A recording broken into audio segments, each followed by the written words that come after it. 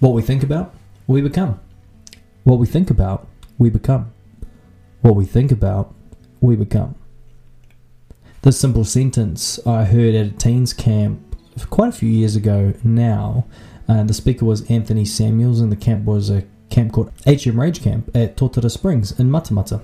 A camp that I've been coming to for a long time and now have the privilege of bringing young people along from our youth community. And we just had it last weekend, actually. It was amazing, so cool to be there. And I think this sentence really helps us finalize the whole theme behind the Chasing the Sun podcast. As we close out Hebrews chapter 12 verses 1 and 2, we now begin to round out the idea of laying aside the weight, laying aside sin that clings so closely to us, and focusing in on Jesus, the founder and perfecter of our faith. Now, I haven't got around to teaching my daughter how to ride a two-wheel bike yet, but I'm sure someday I'll get that privilege to do so. They talk about when you teach someone to ride a bike, that one of the first things often when you're riding a bike you're going, there's a big tree. I don't want to hit that tree. But by looking at the tree, you often end up finding yourself hitting that tree. And so the encouragement is to focus on where you want to go, not where you don't want to go. If we think about that, we think about what we think about we become. These two illustrations, we're starting to understand what it means to look to Jesus, who's the founder and perfecter of our faith. So we're going to read the passage again, and we're going to be getting into the idea of what we think about we become, and focusing on where we're wanting to go, not on where we don't want to go. So let me read again for you, Hebrews chapter 12, verses 1 and 2. Therefore, since we are surrounded by so great a cloud of witnesses, let us also lay aside every weight and sin which clings so closely, and let us run with endurance the race that is set before us, looking to Jesus, the founder and perfecter of our faith, who for the joy that was set before him endured the cross, despising the shame, and is seated at the right hand of the throne of God. We've already looked at how we are to lay aside things which slow us down from running the race. We looked at sin. Different sin in our life, whether it's pride, lying, stealing, pornography, lust, anger, all these things that are not conducive or not a part of a Christian life that the Bible talks about, that we are to lay aside those things. Now the challenge can become, and I found this actually at the teens camp, the HM Rage camp that we were just at last weekend, is we did a bit of a Q&A, and we found that a lot of teens are asking questions on, is this a sin? Is this a sin? Is swearing a sin? Is masturbation a sin? Is this too far with my girlfriend or boyfriend?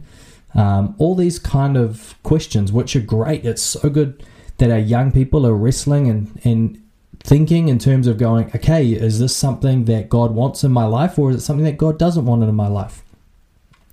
Now, often as young people, we're thinking in terms of going, well, what is the closest point to the edge that I can do with my girlfriend or my boyfriend, right? Is it just sex, or, can we cuddle in bed all night together? Can we do, oral sex or something along those lines where it's not technically sex, so is it okay? Now, often we have kind of bad motives with that because we want part of the pleasure without feeling like we're sinning. Now, I'm not going to get into that here because although it's helpful to understand what sin is and what it's not, one of the problems can be as believers is if we think of ourselves as riding this bike for the first time, we can be so focused on the tree that we end up hitting it. What we think about, we become. We start thinking about these sins that we end up doing them. I remember he used this illustration, Anthony the speaker was using this illustration of pornography, right? And as young men, we're often going, okay, not tonight. I don't want to look at pornography tonight. I don't want to do that tonight. I don't want to do it. I don't want to look at pornography. I don't want to look at pornography. 5 minutes later, I'm looking at pornography. Or I don't want to lie. I don't want to lie. I don't want to lie. And I end up lying. He says it's what we think about, we become. It's like if I said to you, don't think about an elephant. Well, what are you thinking about now? Well, you're probably thinking about an elephant. The same is true in the Christian faith. That what we think about, we become. That we want to, as the writer of Hebrews says, look to Jesus. look to Jesus because he's the founder and perfecter of our faith. He is the firstborn, as the Bible describes it, as the New Testament describes it, that there was Adam who was the firstborn among all of humanity, and Christ is a new firstborn amongst this kind of lineage of children of God, as it were. So how do we look to him, and what does this actually mean for us as believers? And what are some really practical ways that we can look to Jesus rather than looking to the world around us or looking and focusing on the sin that's going on? Now, hear what I'm saying. I'm not saying that we don't identify sin in our life and try and put it to death. I'm not saying that we don't pray, repent of our sins, ask for forgiveness when we've done wrong. What I'm saying is that our priority and our focus should be on looking to Jesus. And they kind of go hand in hand. As we lay aside sin, we focus more on Jesus. But I think also the more that we focus on Jesus, the more we lay aside sin. Paul talks about it this way in Philippians. He says, I count all else as loss compared to knowing Jesus Christ. He said he would rather know Christ than have anything else in this world. That as he looks to Jesus, everything else the world has to offer him just doesn't have its appeal anymore. And this is one of the problems for me as when I was a young person, and even still now, is that some of the sin, some of the things that maybe aren't sin but aren't good for me, they're really appealing. They have a desire, they have something that I'm going, I wouldn't mind a piece of that. That's quite enticing. I mean, Adam and Eve, right? There was something about that apple, not an apple, something about that piece of fruit that was pleasing to the eye, that they desired it. David, when he saw Bathsheba bathing, he desired her. You know, there is something actually about the tantalizing nature of sin, that it's something that we desire. When I was a young person, in my younger days, and I still have to really wrestle with this now, is I lied very naturally and very easily. And I found myself kind of lying for a couple of different reasons. The first was just to get my way. It kind of came from the Mum, I'm sick today, I just want to stay home. And it was just because, you want to stay home and play Xbox, right? So I just kind of really wanted something, and so I lied about it. That's kind of the first reason that I would lie. The second reason that I would lie was to cover up something that I'd done wrong. So I'd made a mistake, and I didn't want people to know that I'd made a mistake, so then I would lie about it, or I would just embellish the truth a little bit. I'd kind of cover up parts of it, but I wouldn't fully lie. I'd kind of just tell part truths and these kind of things in my life. Because I found that, if people found out, then I'd either get in trouble or people would think worse of me. And so lying was actually something that was kind of desirable because I felt like I could get my way. And so, as Paul writes in Philippians and says that he would rather know Christ, as the writer of Hebrews is saying that we are to look to Jesus, as the illustration of the bicycle is telling us that we should focus on the path and not on the tree, and as that short little sentence reminds us that what we think about, we become, that one of the main parts to this life of Christianity, to pursuing the Son, to chasing the Son, is to focus on Him, is to look to Him, is for Him to be the object of our life. His life is what we are to imitate with our life. To know Him more is what should wake us up in the morning. It's what should keep us awake at night. But what we find ourselves actually doing is we put other things in those places. So maybe it's sport. Maybe sport is the only reason you get up early during the week. It was for me. Well, school, obviously, when I was a teenager. But I only got up 15 minutes before I needed to be at school, get in the car, drive to school kind of mentality. But then what I found was actually through some of the winter seasons, I would have a hockey training on a Friday morning. Early as have to be over at Tauranga, so I'd have to travel 35, 40 minutes to be in Tauranga at Tauranga Boys College for a 6 a.m., 6:30 training. And so I'd get up early to go and do that. And then I'd go to school after, and then I would have my day at school. But I would never get up 15 minutes before school to read my Bible, to pray, to sit in silence with the Father. And what I found is that my desire to know God didn't grow and develop because I didn't put Christ as the object of my life. I put him as a bit of an add-on if I have time during my week. And maybe that's where you're at as well. As you're listening to this, you're thinking to yourself, man, I don't set aside time for Christ. I don't desire to know him more. Many of us, when we think about reading the Bible, it puts us to sleep. It bores us. It just doesn't give us that passion. Paul wrote to us saying that he counts everything else as garbage. Now, the Greek word, and I can't quite remember it off the top of my head, but I do remember what garbage actually means, and it's kind of waste or filth, right? Like, he's kind of saying, I count everything else as poop compared to knowing Jesus Christ. That he is so beautiful, amazing, powerful. To know him is to change our lives. And Paul saying everything else, money, power, relationships, even his own safety, he counted as loss, as garbage. He counted them as nothing in comparison to knowing Christ. I want that for my life, but I can honestly say that probably, practically speaking, it's not true. Practically speaking, I think there's lots of other things that I would rather do than pursue and know Christ. And I want to. I 100% want to. But I tell you what, Friday and Saturday, it's easier just to sit around and watch some sport. We've got Super Rugby and NRL on at the moment. I'd rather just whack that up on the TV and chill out on the couch and play a bit of game on my phone when the parts of the match get a bit boring or whatever, or during the day just chuck the NBA on. Whatever that is. I'd rather know more about that. When that's not on, sometimes I'm watching YouTube to tell me about the game that I've already watched. Maybe for you it's movies. Maybe you'd rather watch movies and then you'd rather watch people talk about the movies. There's lots of things in our life that can become the focus of our life other than Jesus Christ. And I'm not just saying that he needs to be the first thing in the morning. I'm saying he needs to be the priority. It's almost like, rather than thinking of it as what comes first, second, third, fourth, and fifth, which we often do, and that might be more of a Western, Pākehā white world view of thinking of things in comparison to a Middle Eastern view or other cultures, which is to just think of things as like a hierarchy almost. God's at the top, and then, family, friends, work, blah, blah, blah, blah, blah, down the line of importance and priorities in our life.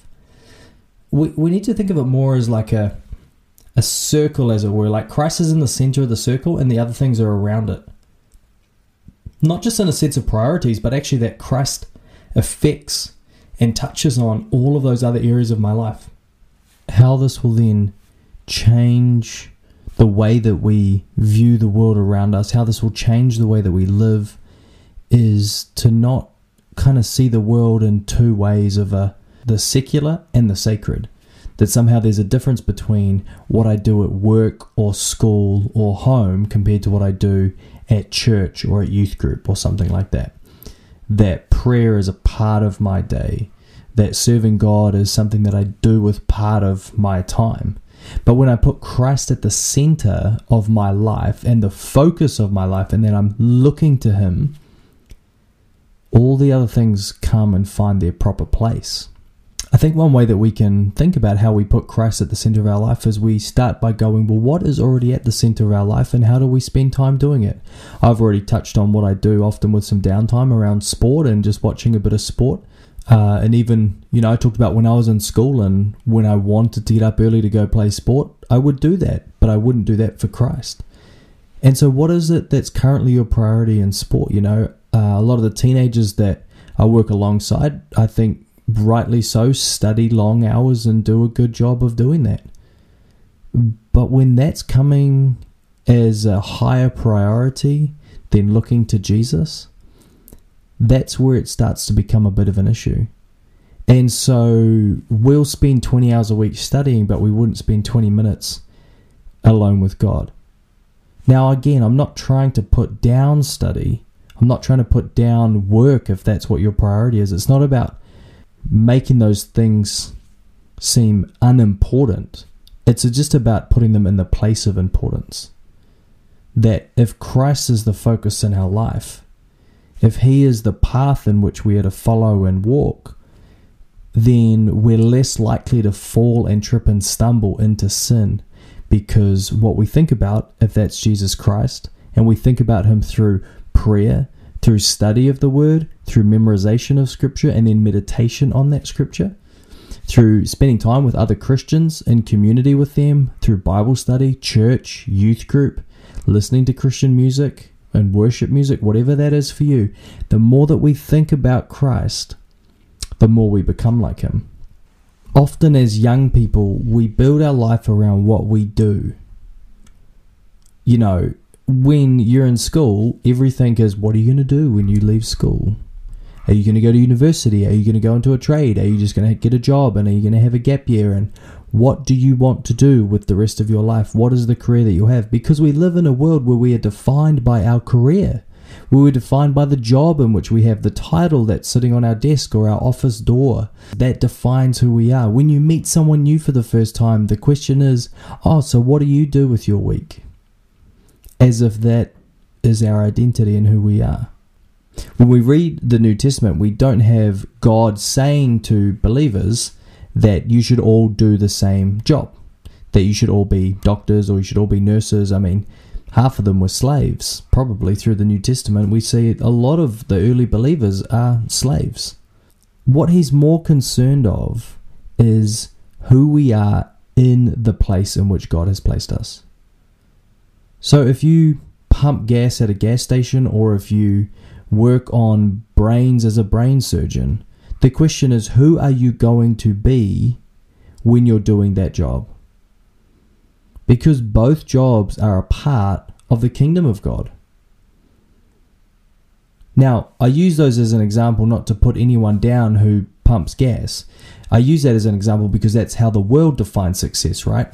Well, a neurosurgeon earns lots of money, so that's a good job, and pumping gas doesn't earn as much money, so that's a bad job, and that's how we define it. And then if you fulfill those jobs and that's what your job is, then you're not as important because you don't get paid as much money. And so we're wrestling with this concept as a culture, as a society, and we're being impacted by Christians, that if you're in a job that doesn't pay high, then clearly you're not that important.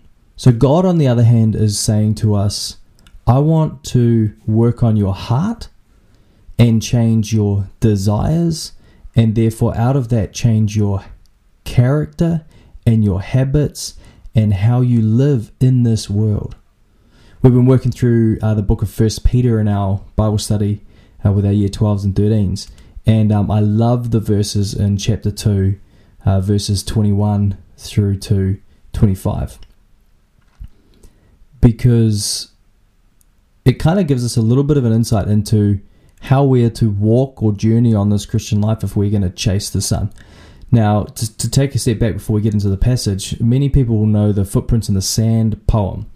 And the basic idea of the poem is that when a man dies and goes to heaven and he sees his life played out in the sand, God shows him that there are times where there were two footprints, where they were walking together side by side, and then he sees a time where, there was only one set of footprints in the sand, and he was like, hey, God, you said you would never leave me nor forsake me. Why am I walking by myself in these times, in his lowest moments?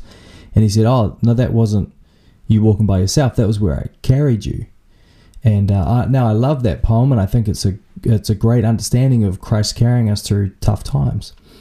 But I think Peter has a different view of maybe what the Footprints in the Sand poem should be, where it shouldn't actually be two footprints really at all.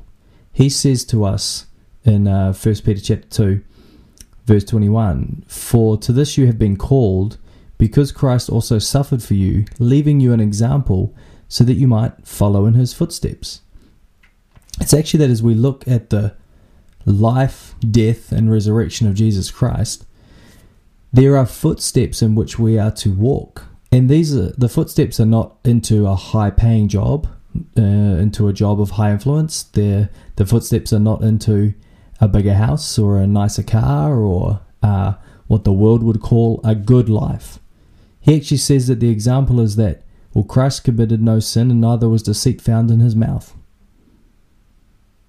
So the first step is a holy life. Now, for us as humans, not divine like Jesus that Jesus is, we can't do that on our own. God, because of what Christ has done, has declared us as holy and placed his Holy Spirit in us to help us live this holy, set-apart life. It says in verse 23 that when he was reviled, when he was insulted, threatened, that he did not revile in return. He did not throw insults or threaten in return. When he suffered, he did not threaten, but continued entrusting himself to him who judges justly. He continued to trust himself to God.